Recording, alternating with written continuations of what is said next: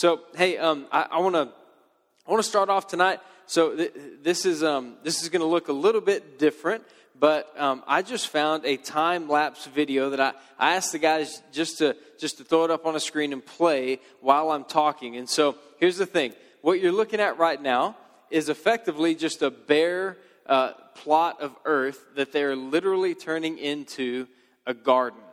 And so as you sit here and you watch this, what you may not recognize is that this garden, whenever it's done, is like totally full of like flowers. It's beautiful. It's a place that people go and just kind of relax and chill, have a good time. And if you notice, there's a ton of like big tractors and stuff like that are digging all these huge holes and, places for the trees to go and all this kind of stuff. But how many of you know you don't plant flowers with tractors, right? But dig a big hole, put a little flower in it, it just disappears. Right? So in a couple of weeks ago, we're continuing with our series in Corinthians, but a couple of weeks ago, I brought a rake and I brought a shovel up here on stage. And I said, here's the thing. Paul gave us this metaphor in 1 Corinthians chapter 3. And he said, it's like we're this field. And he compared us to God's garden, where each one of us have a job to do. And so some of you really like digging holes. Where's Sawdust at? Yeah. He will dig holes all day, every day, just for the fun of it, right? And some of you guys, listen, when it comes to like kingdom work, we need the shovels, amen? We need the big tractors to build some dig holes, right? In fact, about a year ago, I went to a conference for pastors, and there was a guy there by the name of Reinhard Bonnke. Reinhard Bonnke is one of the greatest evangelists ever. And when I say that, I literally mean ever, okay? Like, everybody knows who Billy Graham is. Reinhard Bonnke has saved, like, millions more than Billy Graham. Best that I can tell, okay? But here's the reason you haven't heard about him as much. He's been rolling around Africa. God told him, he called him out of Germany to go and reach the continent of Africa. So how do you reach a continent? Well, you start getting millions of people saved, right? He's an evangelist. And so he rolls into Africa and he started his ministry. It started small, began to grow.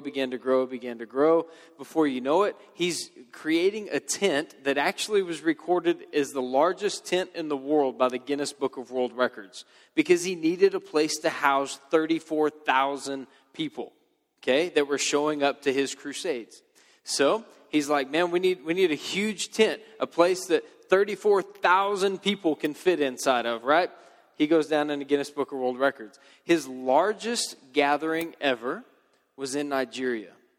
1.6 million people showed up. Over the course of his ministry, and this guy's still alive today. We got to talk to him and stuff just last year. Over the course of his ministry, 50 million people made a decision to follow Christ. Now, here's how they got that number. You're like, how do you count that many hands, right? Like, I'm going to get saved, 50 million. Yeah, that looks like 50. No, here's what they did. They were like, they had to be more strategic because it was such a large crowd, such a large response. He's an evangelist, He is a tractor in the kingdom, okay? He's digging big holes for Jesus, right? And he's getting a lot of work done real quick. So what they do is they'd roll in and he'd say, hey, if you have made a decision to follow Jesus as your Lord and Savior, we've got some cards. We need you to fill it out, put your contact information on there, because we're going to have a local pastor contact you and get you connected with the church. So the 50 million were actually people who filled out decision cards and said, I want to follow Christ. So that's what a shovel in the kingdom looks like. They get a lot of work done. But if you can imagine 50 million people coming to know Christ, if all you did was get them saved and then leave them alone, that would be detrimental to their faith, wouldn't it? So really, what he did was he collected these cards. He recognized, I'm a shovel, okay? I'm going to get them saved. But the truth is, somebody needs to teach them how to live like Jesus after I get them saved, okay? And some of you guys understand that, right? Like, some folks like that. It's like, he was saved last week. Jesus still working on his cussing, okay? Like, that's just kind of the way it goes. And so we all work on holiness as we get there, and that's where the rakes come in, right? They kind of make things look a little prettier, right? And so he would take all these cards, send them out to the local pastors and disciple makers who would take these brand new, immature baby Christians and help them become mature in their faith. And Paul, as he's talking about this, he says, listen, guys, it takes all of us. It takes all of us, right? And so if I can just keep going in 1 Corinthians chapter 3 here, Paul literally moves from this idea of we are all part of God's field and creating this garden that brings glory to the Lord, right? Like we go from where there's nothing to this like living, breathing, multiplying, like thing that is beautiful and brings honor and glory to the Lord. And really, if you were to look at all of our lives before Jesus, you would say that's not very pretty. But there's a lot of people who really admire the community that you get to be a part of. Because it's a beautiful thing when men and women who love Jesus get along and are loving and are inviting. It's a beautiful thing that outsiders look into and go, there's something special about that. And we bring glory to God when we all do our part and keep the garden as it's supposed to be. Well, Paul in 1 Corinthians 3, he moves at the end of verse 9, he moves from this idea of a field or a garden straight to this idea of a building. Okay? And this is kind of what we're going to jump into. Just in case you haven't been with us, we've just kind of been walking through 1 Corinthians, and we're just kind of rolling through the book, talking about some of the things that Paul is talking about. Today we're going to kind of finish out a little bit of chapter 3. We're going to jump just a hair into chapter 4. And to be honest with you, we probably won't finish the book of 1 Corinthians, but you're welcome to go read it on your own. Okay? I hope you have been reading it.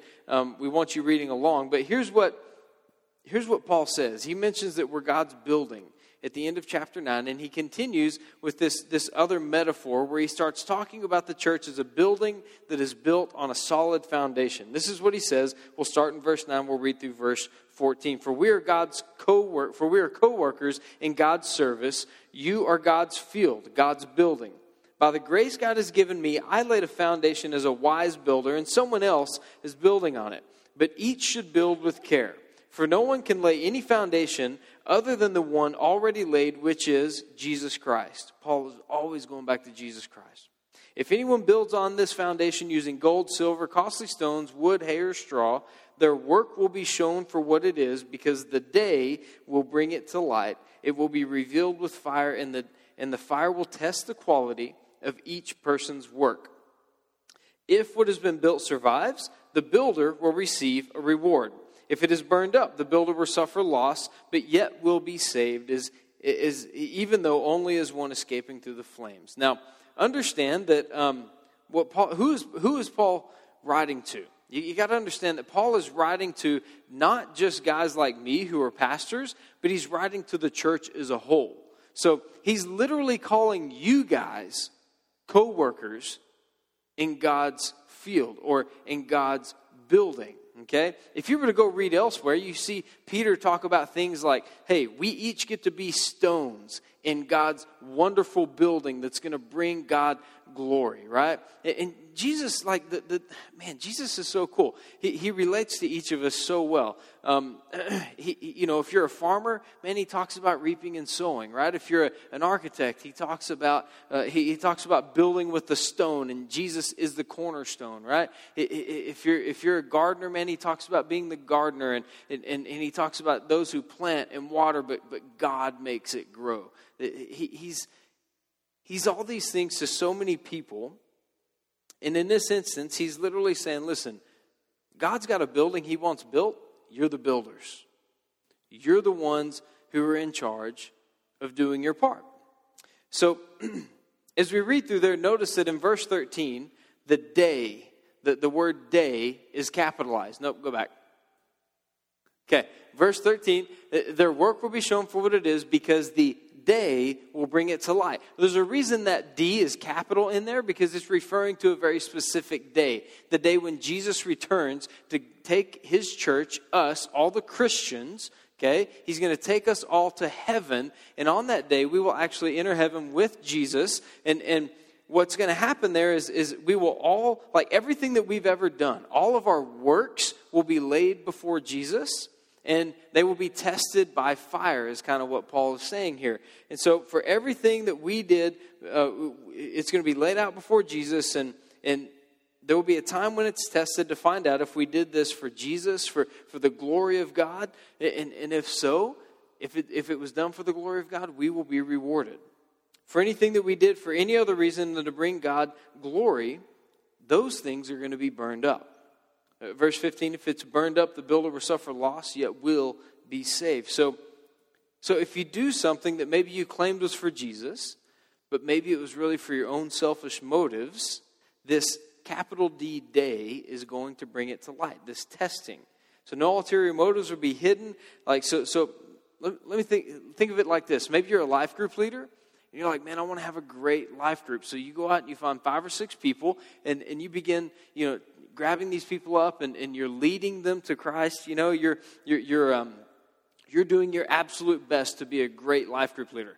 And so what's going to happen on this day is everyone will see, and Jesus will know whether you were a great life group leader because you wanted to honor Jesus, or if you were a great life group leader because, well, I just wanted to be known as a great life group leader to everybody else, right? And one of those is selfishly motivated, right?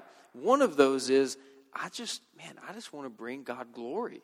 And the only way that I know how to do that is to disciple others, because that's what Jesus said to do, right?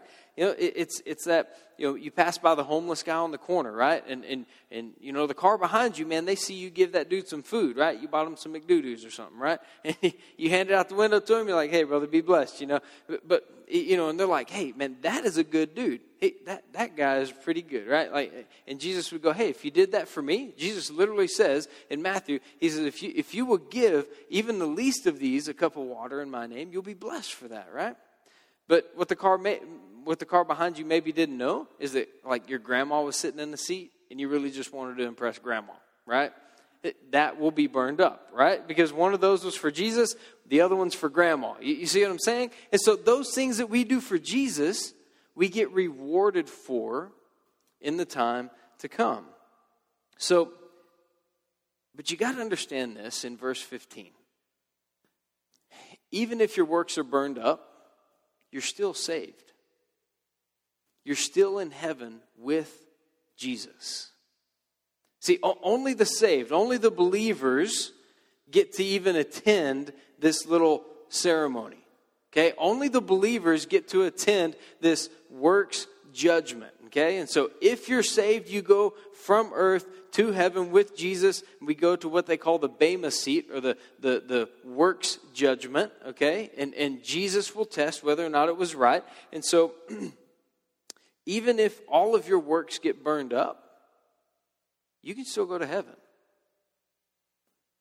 And some of you, that's a little bit crazy for you to think about, because you've always considered your salvation to be works-based, based on what you do, rather than based on what Jesus did. So here's what I'm not saying. I'm not saying that as a Christian, you should not do any good works, okay? If you love Jesus, you're going to want to honor Jesus with your life, right? But here's what I am saying. Salvation is a free gift from Jesus. It's not a reward. It's not something you earn. It's not something you get if you're good enough. Salvation is a free gift of Jesus. And so what Paul is referring to when he's talking about being rewarded is that for all of the believers, we will go to heaven, and for everything that we did for Jesus, we will be rewarded for those things. So here's what I think. I've got 3 different types of servants that I see in the church that we're going to kind of pull from these scriptures here as we go from the rest of 3 into chapter 4. We're not going to go verse by verse or anything. We're going to skip around a lot. But I see 3 types of servants in the church. And the first one that I see is this. It's people serving for Jesus. People serving for Jesus. And so in 1 Corinthians 3:9, Paul says, for we are co-workers in God's service. He's writing to a church. And the truth is, Paul is writing these letters to this church plant in Corinth. And you got to know that he kind of expects that everybody he's talking to is saved. He kind of expects that everybody he's talking to loves Jesus, that Jesus is their Lord and Savior. If you notice, Paul doesn't qualify his statements very often. In fact, you'll even see in the next chapter, if you were to go in there and read, where Paul is like, he gets a little bit feisty, where he's like mocking some of the people in the church, because even though they might be saved, they're not letting Jesus be Lord, right? And so like any good father, he brings correction to them. Okay, any good father in the faith, any good spiritual mentor, he brings correction and he points out their error. And so, here's the thing. Paul is writing this letter to the church, but if I can just be honest, whenever I preach, I feel the need to justify a whole lot of what I say. Because I know for a fact that there are people sitting in here even tonight that don't know Jesus as their Lord and Savior.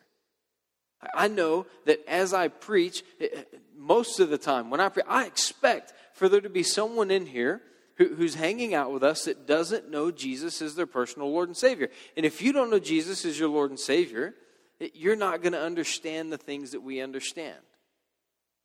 The Spirit of God brings revelation. The Spirit of God wants to come take up residence in your heart, and He wants to help you understand those things. But without the Spirit of God, that revelation just simply doesn't exist. So I spend a lot of time. Talking to people who aren't saved, and that's part of the reason that we preach the gospel here in Chi Alpha, is because we want for you to get saved. Like if someone brought you here, they had a motive. It's that you could meet Jesus, right? Like, no ifs, ands, or buts about it. This is what we're about. This is why we do what we do. We want for you to know Jesus as your personal Lord and Savior. And so, unlike Paul, I end up defending truths in God's Word, and I spend a lot of time explaining things that, truthfully, a lot of people in the room are going to understand. But with Paul, he kind of cuts right to the point. And here's kind of what Paul knows. If you're not a believer and you're not saved and you're not a part of the church, you're probably not picking up the Bible and reading all the letters to the church, right? So if I'm Paul and I'm writing a letter to a church, I know that no one outside of the church is actually ever going to read that letter, right? So he doesn't feel the need to kind of justify those statements. But what I know is that there are some people who are going to hear my sermons who aren't believers. But maybe they kind of like hanging out with us. I just like to say that that's okay. Like, I'd like to think that we're kind of like a nice, loving community and that you'd want to be a part of us. I like us. Maybe you like us too, right? But you know, maybe you want to belong to this community, but you don't yet believe in Jesus as your Savior. I think that's okay. But what I find at times is that people who are in that boat, people who are maybe they want to belong but they don't yet believe, they want to serve Jesus with us. So they're doing things for Jesus, right? Even though He's not really their Lord and Savior.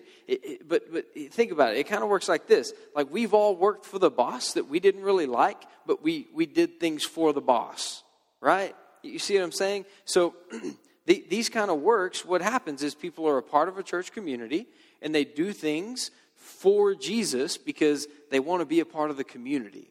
It's not really to bring Jesus glory. It's more so that they can be a part of the community of believers, even though they're not a believer themselves, right? And again, if you find yourself in that place, you got to know, we're okay with that. Like, we want for you to experience Jesus, and we hope that the love and the acceptance in this community points you to the revelation of God's love and acceptance for you. We want for you to know the salvation and the forgiveness of Jesus. We want for you to be saved. We want for you to feel like you belong here and like you belong in heaven one day, right? Because we hope that the love that you experience here helps you accept Jesus as your Lord and Savior. Listen, if you don't know Jesus tonight, there's a lot of people in this room that would love to pray with you, talk with you, answer questions, do whatever it takes to help you know Jesus personally, intimately, as your Lord and Savior. And unless you make that decision, we believe you won't make it into heaven. And so this whole works judgment thing, you'll never even make it to this point. So you got to know that for you, number one, we love you, but we unapologetically love Jesus too. And we believe that everybody's going to spend eternity somewhere. And the only ticket into heaven is through making Jesus our Lord and Savior. So if that's you, if you don't know Jesus as your Lord and Savior, you got to have that conversation with someone tonight. Like, don't leave this place without having that conversation and finding out what this whole thing's about. Come find me after service. I will have this conversation with you. So it's not enough just to serve for Jesus, right? We don't want to work for Jesus like we worked for the employer that we didn't even really know or like, right? We want for you to understand that we don't just work for Jesus, we work with Jesus, which brings us along to our second servant type I want to talk about. So because we love Jesus, we serve with Jesus. It's not that we just serve for him, but we do what he's doing with him, right? Like if Jesus wants to grow the church, if Jesus wants to plant a garden, we're going to grow the church and plant a garden with Jesus. Why? Because that's what Jesus is doing, and we love Jesus, right? So we want to do things with him. In 1 Corinthians 3:10, we see Paul say this: by the grace God has given me, I laid a foundation as a wise builder, and someone else is building on it. And it's almost like Paul is talking like an architect here, right? You kind of get that idea that he's like, listen, guys, I kind of know what I'm doing, all right? And I laid a solid foundation as a wise builder. But if you were to look into Paul's history, Paul didn't start out as a church architect. Paul didn't start out building churches. In fact, Paul started out destroying the church of Jesus. He went around literally murdering and putting people in prison because they were a part of Jesus' church. And so he didn't really start out building God's church. But to Paul's credit, you got to understand, even whenever he was against the church of Jesus, he thought that he was being a righteous man. You ever done something totally wrong and you thought you were right? This was Paul in this instance. And so if you go and you read Acts chapter 9, you'll read about a guy named Saul. Same dude. Saul becomes Paul whenever he gets saved, okay? So Acts chapter 9 is actually about this dude that we're talking about, the same guy that wrote this letter to the church in Corinth. His name was Saul. He met Jesus, and then he became Paul, which was pretty common. Back then, they would change their names to represent the life change that Jesus brought. And so Saul, who is Paul, is out literally destroying the church. And he thinks he's doing a righteous thing. And God, because God is a loving heavenly Father, he comes along to Paul and he gives him this totally outrageously crazy encounter with Jesus, okay? Jesus comes down, meets Paul in the middle of a road, and so Paul is like the only dude out of all the guys who are around him that actually see Jesus. And it was such a bright, radiant light, it blinds Paul. Blinds him. He hits the deck. He doesn't know what's going on. All he says is, "Who are you, Lord?" Right? And Jesus is like, "It's me, fool, the one that you've been persecuting. You stop it, don't do that anymore. In fact, just go over there and wait, right? I got a new assignment for you." So he goes into this town, and Jesus knows what he's doing, right? Jesus is a pretty good disciple maker, and he let Paul be blind and not eat for 3 days before he sent a fool his way. I'm thinking Paul's a hard-headed dude at this point. You know what I'm saying? I'm just thinking that if I get blinded and I'm scared for my life, I'm like, whatever you say right now, I'll do it. It took Paul 3 days to really believe. Think about that. He had to be blind and hungry for 3 days before Jesus sent Ananias his way. And Ananias comes in, he prays for him to receive his sight. And Ananias is like, listen, Jesus has a new job for you. You're going to build his church. You're going to take the gospel to the Gentiles. I know you like Israel. I know you like all these Jewish dudes, but you got a new job description. So I tell you all this just to give you some background. See, Paul didn't start out as a church builder or a missionary. But when Jesus called Paul, Jesus gave Paul the specific task of taking the gospel to the Gentiles. He changed Paul's job description in the kingdom, and he tells Paul to start planting churches in other places other than Israel. And it turns out, Paul was a pretty good church architect. He was a pretty good builder. In fact, we sit here today because of the work that Paul did 2,000 years ago. Unless you're a Jew in the room, you are Gentiles. And man, a whole lot of the stuff that we read in the Bible, over half the New Testament was written by this guy named Paul, who was writing to Gentile believers, the church. So, as Paul's sitting here, you got to understand, he calls himself like a wise builder, right? Which seems a little bit arrogant, doesn't it? He's like, I was a wise builder. I laid a great foundation for you guys. Y'all get to go build on it, And so, but the truth is, he's not just being arrogant here, right? Number one, there's a lot of spiritual fruit, including you and I, like we sit here today in the church because of Paul's work for the church 2,000 years ago. We're part of his spiritual fruit. But number two, Paul gives all the credit to God. By the grace of God, I laid a great foundation. And in fact, as Paul's wrapping up this letter to the Corinthian church, if you were to roll all the way over to chapter 15, he says things like, I got a lot of work done. And it was a lot of really good stuff, but it was only by the grace of God that I was able to do any of that stuff. Like he's just constantly pointing people back to Jesus, giving the glory back to the Lord. And over again, we see things like, it was only by the grace of God that he was able to accomplish all these things. And as I think about that, it sounds a whole lot like what Jesus said often, right? I only do what God tells me to do. I only say what God tells me to say, right? Everything that Jesus did was here on earth was intended to bring glory to God. And so Paul wasn't just serving with Jesus. He kind of had to figure out the building church thing. In fact, if you go back and you read in Acts, Paul got beat up a lot. He got stoned. He got thrown in prison. He spent a lot of his ministry career in prison. And a lot of that was because he was trying to go and get the Gentiles to believe in, or get the Jews to believe in Jesus. But that wasn't the job description Jesus gave him, right? He said, go save the Gentiles, not the Jews. Every time Paul would go in and start meeting with the Jews, they would beat him up.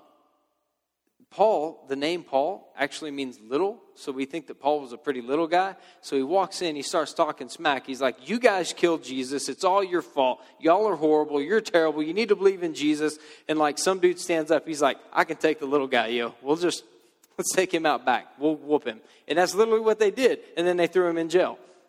That was Paul's ministry to the Jews, right? And then he got smart. And he was like, maybe I'll just go to the Gentiles like I was supposed to. He did a really good job with the Gentile church.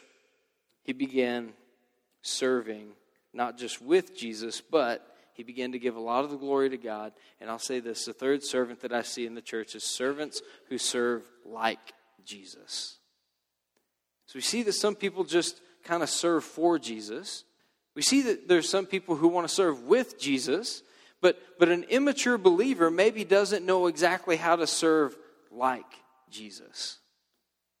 And some of you guys have run into these guys. They're well-intentioned. They're doing their best to grow the kingdom, but they're kind of harsh, They sometimes people leave a conversation with that individual, and instead of feeling loved and accepted by God, they feel separated, right? And it wasn't because they were ill-intentioned. It was just that they have yet to mature to the point to serve like Jesus. And if we can skip forward to chapter 4, we read Paul saying this in 1 Corinthians 4, verse 1.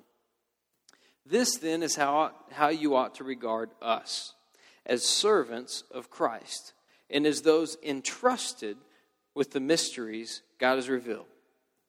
I remember back in high school, there was this rich kid, had a lot of money, and actually, they didn't have a lot of money. Their family had a lot of money, but they acted like they deserved it, so always a brand new car, always really nice stuff, always money to do whatever they want. Very entitled kind of mentality, right? And that just really gets on my nerves, a lot. It's like you're the trust fund kid. I just want to kick you in the teeth because you act like it, But I don't because I'm Christian most of the time. But how many of you knew, the kid in high school whose parents had a lot of money, but they didn't act like it? And instead of just being like appreciative of the stuff, the blessings that they received, they were appreciative of like their Father who gave them the blessing. Right? And you literally see Paul here in 1 Corinthians 4 saying, listen, guys, God has entrusted us with some stuff. And you can either get real arrogant about it and say, oh man, I'm the man, I'm the woman, I did this, or you can go, God allowed me to be a part of this wonderful thing. Paul says, I'm a wise church builder. I can do this. I know what I'm doing when it comes to planting churches only by God's grace. Only by God's unmerited favor. Only by God's blessing was I able to do all of this stuff. He's entrusted me with these mysteries. He didn't fall in love with the blessings of God. Instead, he fell in love with God, right? He says this in 1 Corinthians 4, 6, and 7. He says, now, brothers and sisters, I've applied these things to myself and Apollos for your benefit, so that you may learn the saying, do not go beyond what is written. Do you see how it's in quotes there? Do not go beyond what is written. That was kind of like a common saying. So the people in Corinth would have recognized that as a common saying or something that people would recognize. They would kind of know what you mean when you say it. So it's not just don't go beyond what is written, but there's a little more to it, if that makes sense. And so he says, then you will not be puffed up in being a follower of one of us over or against the other. For who makes you different from anyone else? What did you have that you did not receive? And if you did receive it, why do you boast as though you did not? Like, why are you acting like the rich trust fund kid, right? Like, this was all from God. Give the glory to God. It's his anyway, right? Paul says we've been given everything by God. We've been entrusted with the mysteries of God. Think about it. Listen, you've been given salvation as a gift from God. You're sitting inside of a community as a gift from God. You're sitting in a church as a gift from God. Some of you are a part of this church family. Some of you consider Chi Alpha, you call it your family. That's a gift from God. And it's not because you're cool or you're good or you're deserving. Right? It's simply by the grace of God that we get to have these spiritual things. And here's what I hear a lot, like kind of in my line of work, all right? Like I hear people talk about wanting to be in ministry or in leadership, and there's this idea that when you get into ministry, it becomes easier to serve God and to faithfully love God and be committed to God. So people think that if they're in leadership, they'll have to read their Bible, they'll have to pray, all those kind of things. They'll say like, man, it's easy for you, Heath, right? You get paid to have a Devo time and read your Bible, right? Or maybe God allows me to get paid because I read my Bible and had a Devo time. You see what I'm saying? Like, there's this faithfulness to the Lord that exists in the believer that's in love with Jesus. You don't have to beg them to read the Word. You don't have to beg them to pray. They want to connect with their Lord and Savior. They love their Lord and Savior. They appreciate the blessing. They don't take advantage of the blessing. Leadership requires dedication to study the Scriptures so that you can lead others towards Jesus. If you want to be in Christian leadership and you want to lead, you want to lead like Jesus, you want to lead for Jesus, you want to lead with Jesus, you ought to know the Jesus you're leading people to, right? All of our leadership team for the next month, we're reading all of the Gospels over the course of the next month just to prepare for the fall semester. Because what we know is that in August, there's about 1,800 freshmen who are showing up at ASU. They need to see Jesus. We need to know Jesus so we can tell them about Jesus, right? That this is, we don't just want to serve for Jesus. We don't just want to serve for or with Jesus. We want to serve like Jesus. If you want to know how Jesus served, go read the Gospels. There's 4 books that'll tell you all about Jesus. right at the beginning of your New Testament. Being a leader in the church simply means being the lead servant. How do we know that? We saw Jesus become the lead servant, right? So when it comes to serving like Jesus, Paul gives us this glimpse in 1 Corinthians chapter 4. And he kind of gives us this glimpse into what it looks like. And the truth is, it's not real pretty. 1 Corinthians 4, 9 through 13.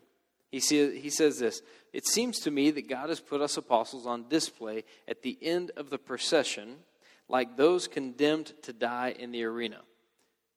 So, you guys, how many of you guys have seen the movie Gladiator? It's a little bit old, but every man in the room should have seen it. If not, you need to see it, okay? But think back to the old gladiator games held in the arenas, right?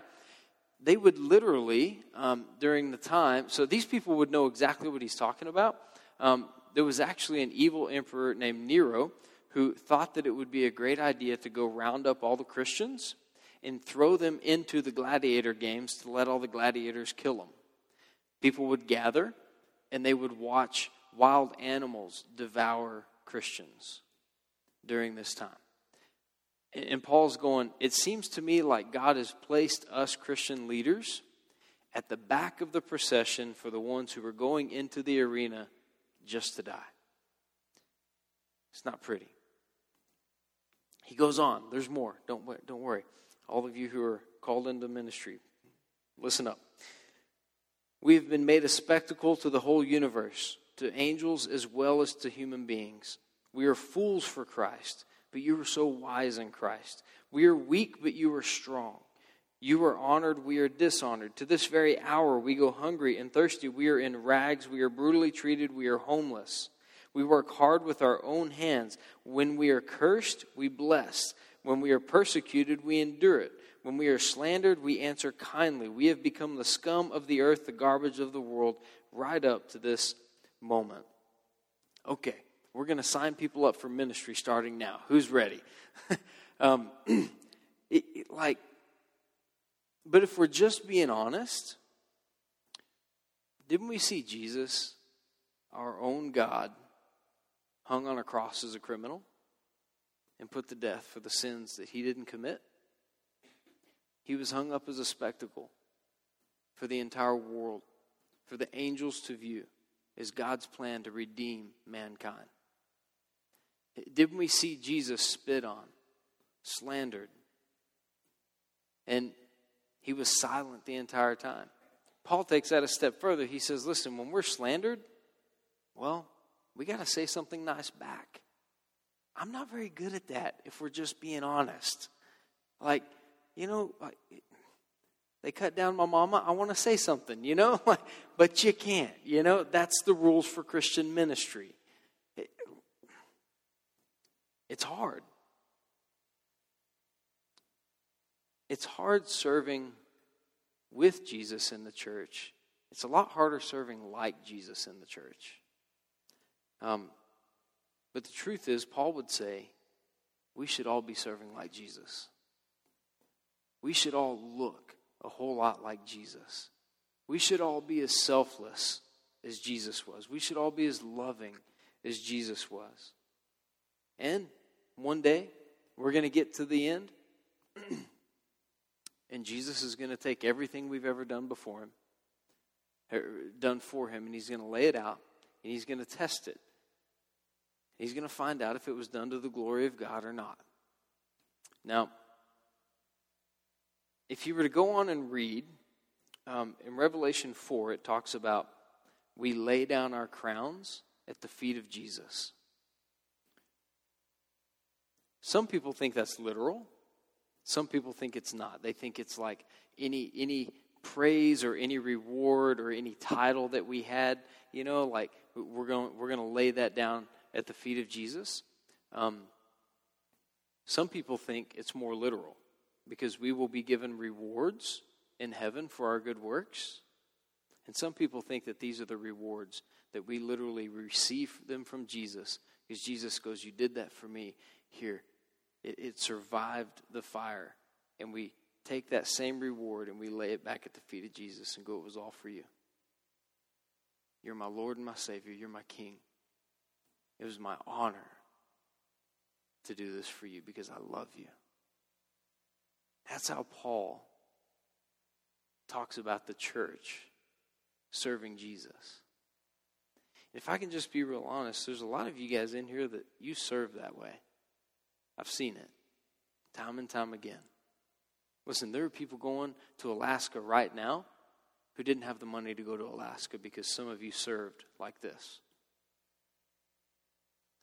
I've seen people need rides at all times of day or night, and somehow they end up getting where they're supposed to go because somebody served selflessly. Here in about a month, we're going to invite you guys to come up to ASU and carry a bunch of stuff into dorms. You're not even going to know these people, and you're going to be carrying their stuff into their dorms, carrying boxes and beanbag chairs and everything else, and it's like 120 degrees on the pavement, and you're out there sweating like a dog just to show them the love of Jesus. My hope is that we can become that faithful, humble, willing, excellent, loving church that serves like Jesus. I would love for that to be said about our community. That when people interact with us at our community, they go, I bet Jesus was like that. I can see a little bit of Jesus in them. Here's the thing. If you don't know Jesus tonight, we're going to give you an opportunity here in just a little bit to accept Jesus as Lord and Savior. That's as simple as saying a prayer.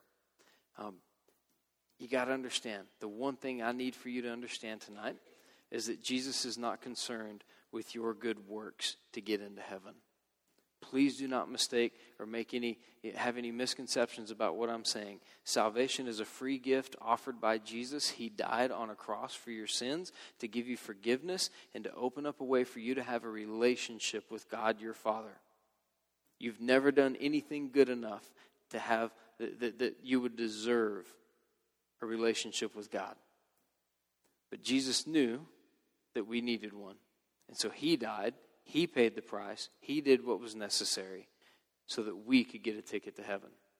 That ticket is declaring Jesus Lord and Savior of your life. Lord means he's king. Savior means you can't get to heaven without him.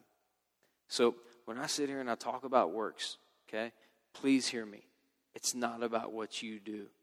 It's about what Jesus did. But for the rest of you, you know Jesus. You love Jesus. My hope is that you get to stand there with the rest of us one day and you've got something to lay at the feet of Jesus and declare to him it was all for you. I did all this for you, Jesus. I hope we become mature Christians in a mature church that has a whole lot to give to Jesus one day. Amen.